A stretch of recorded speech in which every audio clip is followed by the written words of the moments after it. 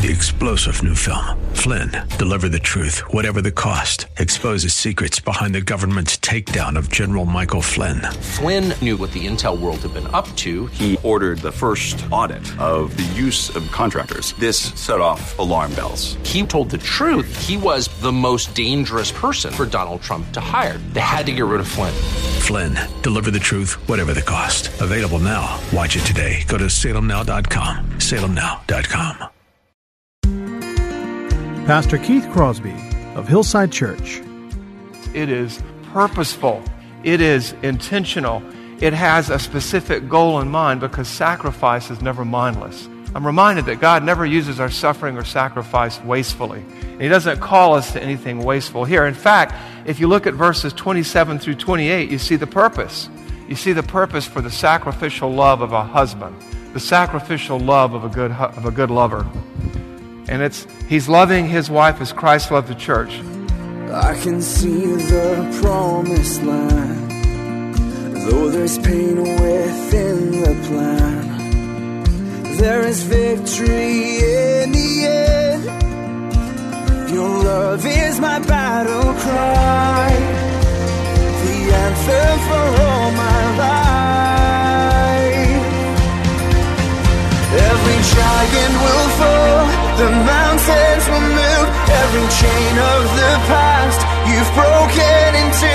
All the fear of the lies, we're singing the truth, that nothing is impossible with you. Oh, nothing is impossible. Hello and welcome to the Grace to Live radio broadcast with Keith Crosby, Senior Pastor here at Hillside Church in San Jose, California. We are so blessed that you've chosen to spend time with us on the program today. And as always, we would like to encourage you to follow along with us in your Bibles if you can. On today's broadcast, Pastor Keith continues with his Family Matters teaching series.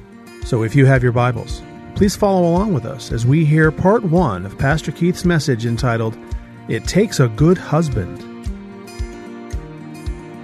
So we begin again the series that we began a few weeks ago on family matters. And family matters matter to God, so they should matter to us, as we've talked about before.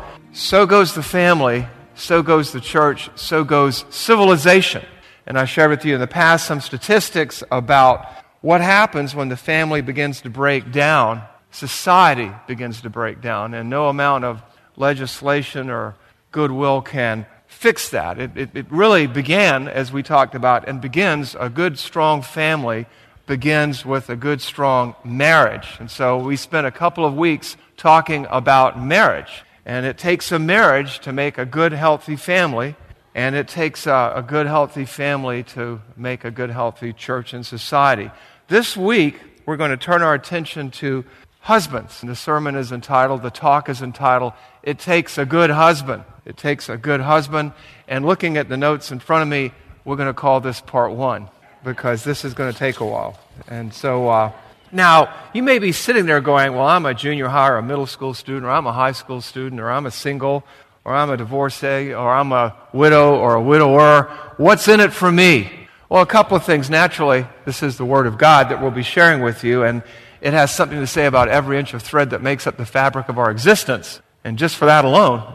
But also, you know, this, students, if you've got a dad, and you know what, not all dads are perfect. You can ask my children. You can pray for them. You can pray for their role as a husband. It's a high and difficult calling. And if you're single and you're looking to get married one day, this is the kind of man, girls, you want to be looking for, okay, ladies? And if you're divorced and able to remarry, well, you know. And if you've been married for 50 years, guys, and you're saying, well, I've been at this so long, there's always a chance to get better, right? Spiritual growth is like the stock market. It can be volatile, but it's ongoing until the day the Lord takes you home. And ladies, you've been married to the same guy for 40 or 50 years. I know there have been times, perhaps, at least in theory, you felt like putting the pillow over his head during the night, you know. But remember this, you can be praying for him, that he will fulfill the role that God has called him to, you know. And you're going to hear things that you might want to say, see, you're not doing this at home. do yourself a favor and do him a favor. Don't make that mistake, okay?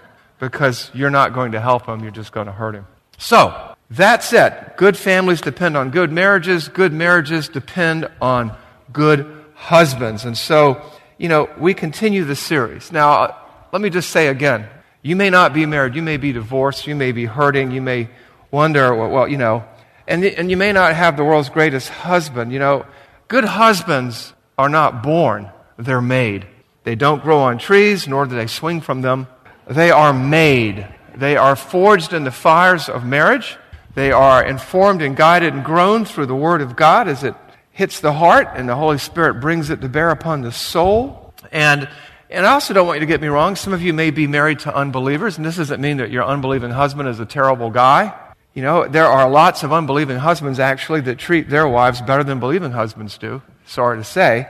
But the bottom line is, for Christians, and this is just a truth that sometimes is hard to take, a man cannot be the husband that God calls him to be and that the wife needs him to be apart from a relationship with Jesus Christ. And so I want to talk to you today about what a good husband looks like and acts like.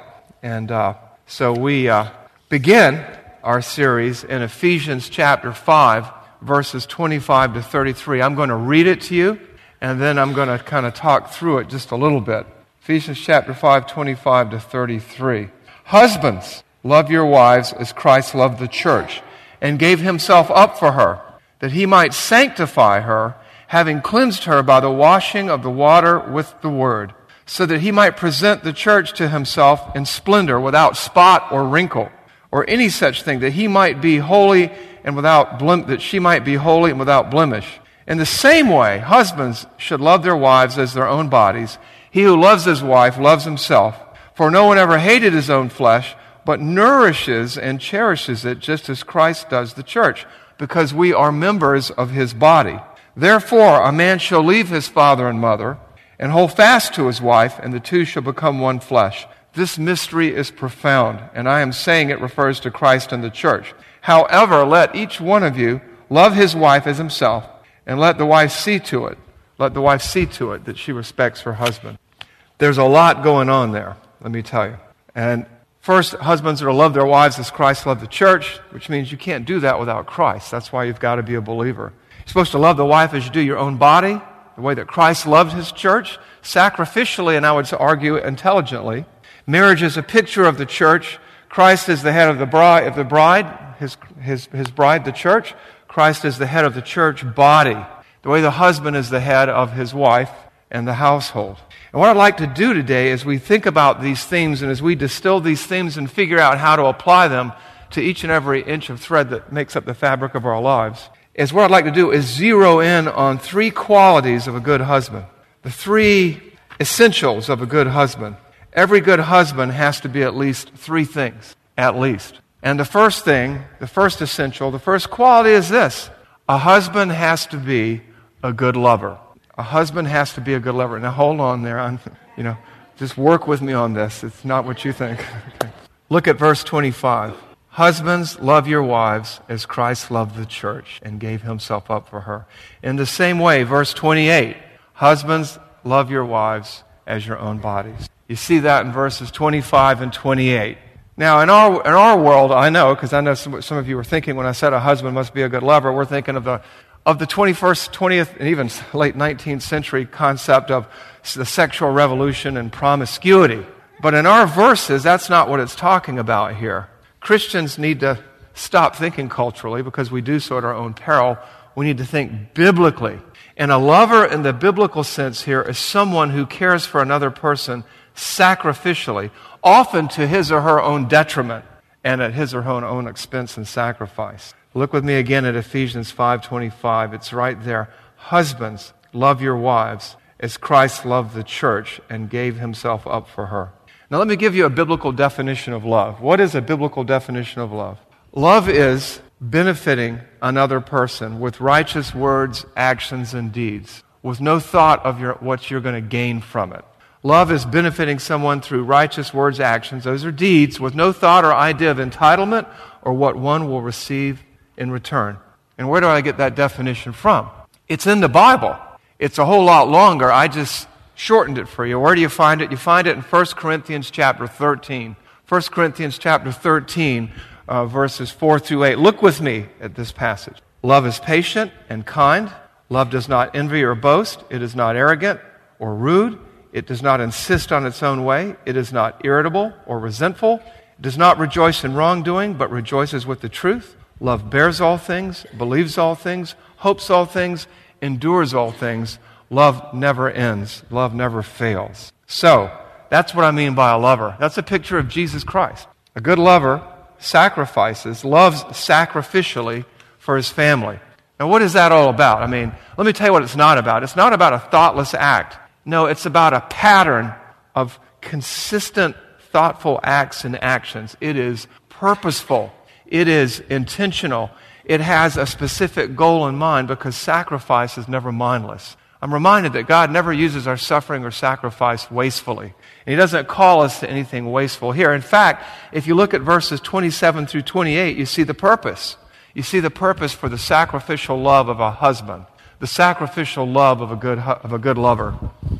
And he's loving his wife as Christ loved the church, Ephesians 5, 26 through 28, that he might sanctify her, that is, he might help her grow spiritually, having cleansed her by the washing of the water with the word, so that he might present the church to himself in splendor, without spot or wrinkle or any such thing, that she might be holy and without blemish. Our good love, our sacrificial love, is intended to benefit, to sacrifice for our wives, to sanctify them, to grow them, to be agents of change in their lives, to prepare them spiritually.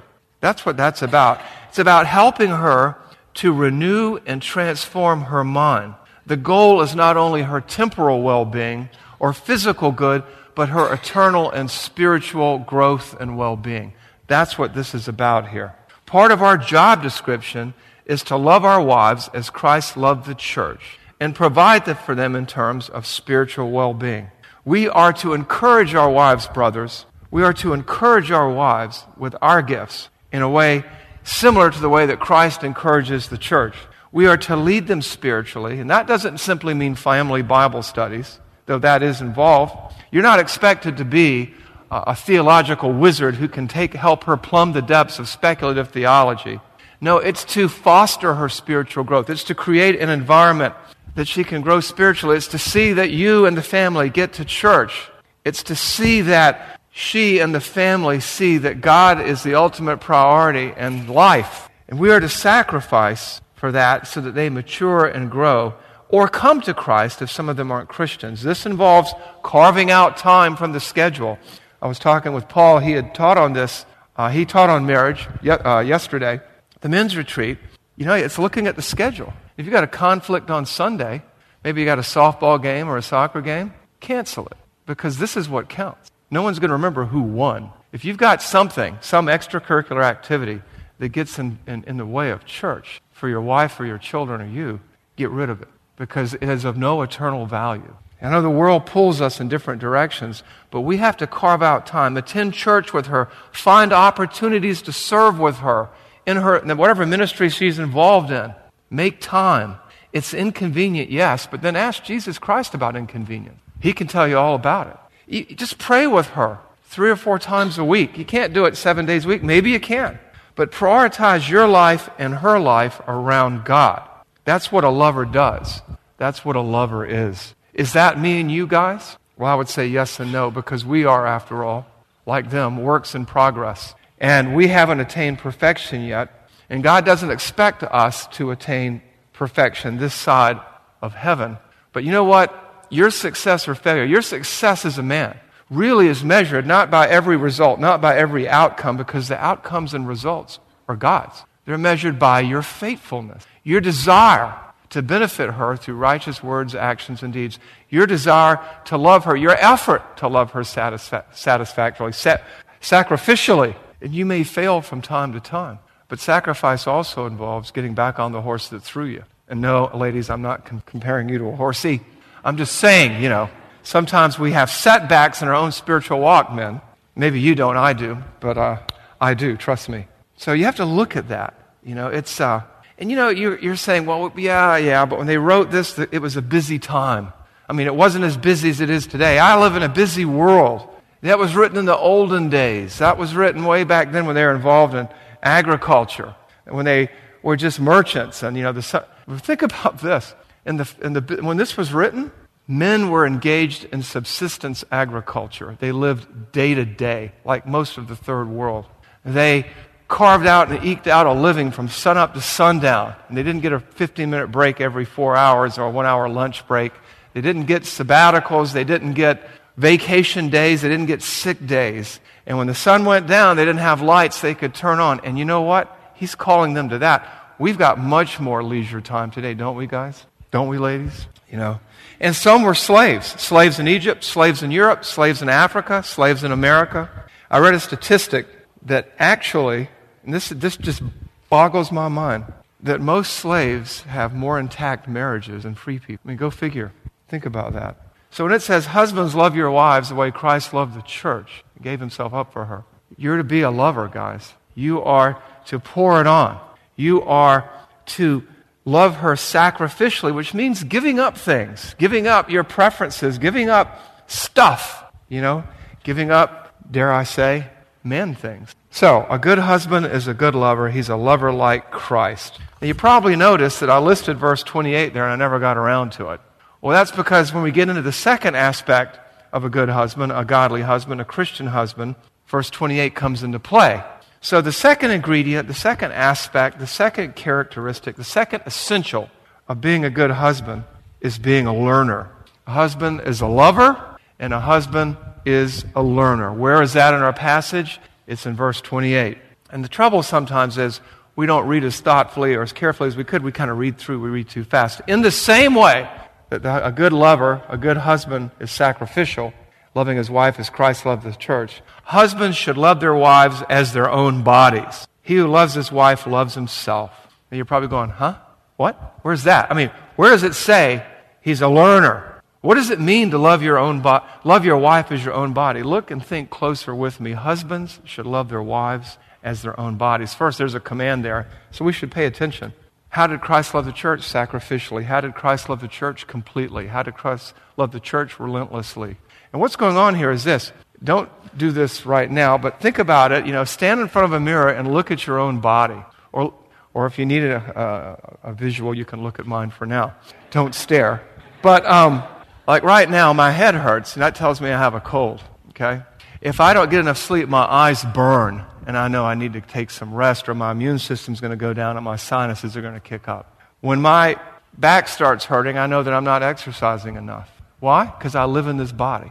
And living in this body for 58 years, I have come to be extraordinarily familiar with it. All of its idiosyncrasies, which I won't enumerate here today, but I know what makes my body tick. I think it was Socrates who said, know thyself, right? And it was the great social commentator, Harry Callahan, who said, a man's got to know his limitations, right? And we have to know our wives the way we know our own bodies. We have to learn them. And what this really means is this, a lot of us would say, yeah, I would die for my wife. I would give up my life for my wife the way Christ gave up his life for the church. I'd take a bullet for my wife. I'd step out in front of a car for my wife. I'd do all this. And a lot of us say that because we know it ain't never going to happen, right?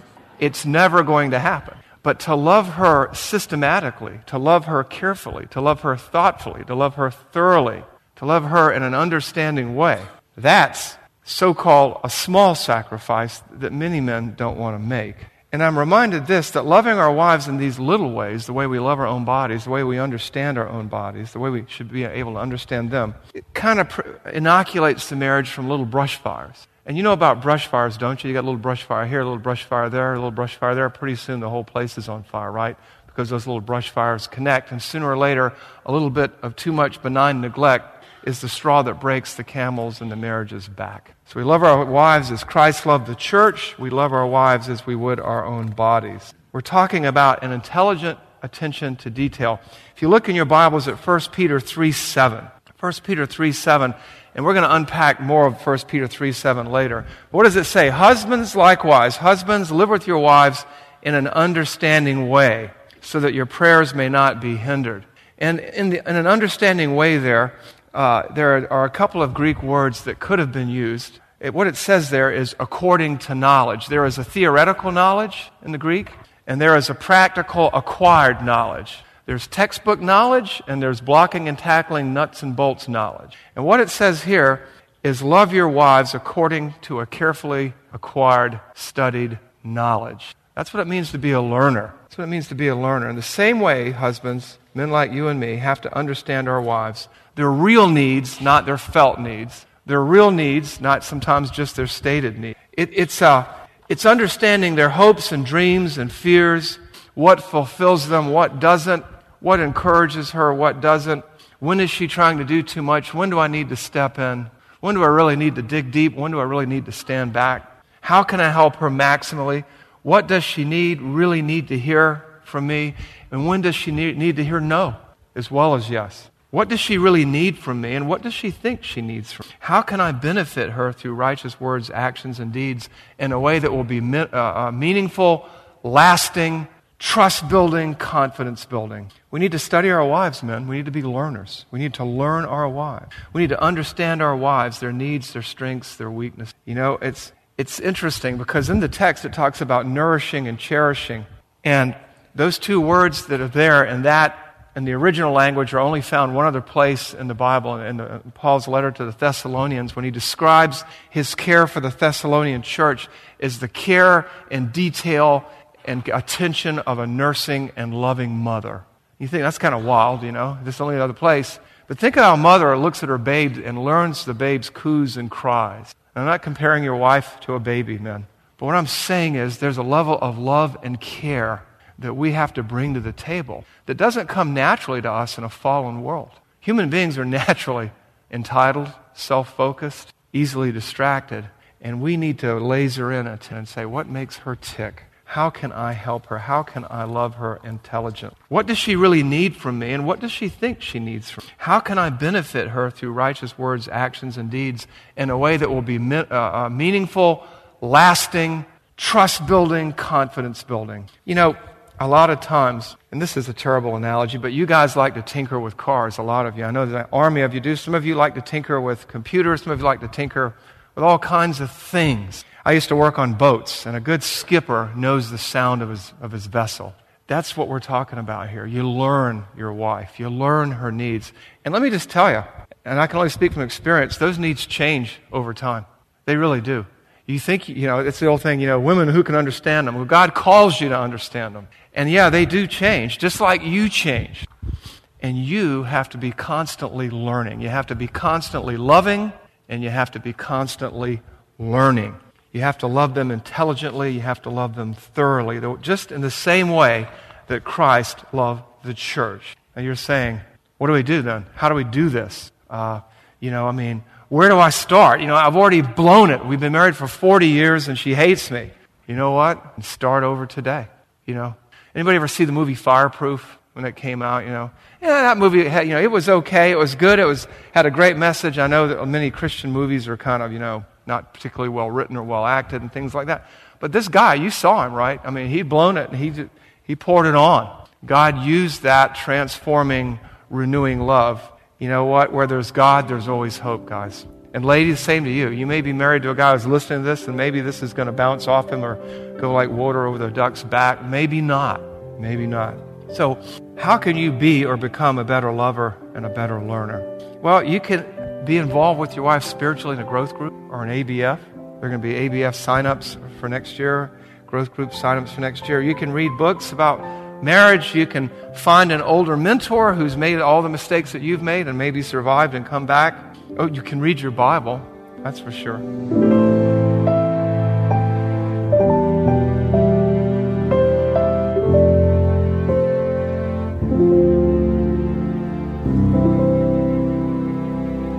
Pastor Keith Crosby on today's edition of Grace to Live. We are so blessed that you've chosen to spend time with us today studying God's Word. And if you'd like more information on Pastor Keith or Hillside Church, here's how you can connect with us. Our mailing address is 545 Hillsdale Avenue in San Jose, California, 95136. The church office telephone line is area code 408-269-4782. And you can connect with us on our website, which is gracetoliveradio.org. There you can check out archived messages of past sermons and also listen to Pastor Keith's weekly blog. And please remember that the Grace to Live radio program is a listener-supported ministry outreach of Hillside Church if you'd like to partner with us financially. Again, all of these things are available to you on our website, gracetoliveradio.org. Also, I'd like to remind you that Pastor Keith and the staff here at Hillside always look forward to hearing from you. So if you'd like to drop us a note, you can email us here at keith@hillside.org and also at jono@hillside.org. That's JONO@hillside.org. Well, we hope that you'll join us again next time for Grace to Live. But until then, I'm your host, Kevin Reeves, and on behalf of Pastor Keith and everyone here at Hillside Church, it is our prayer that the Lord will richly bless you. And thanks for listening.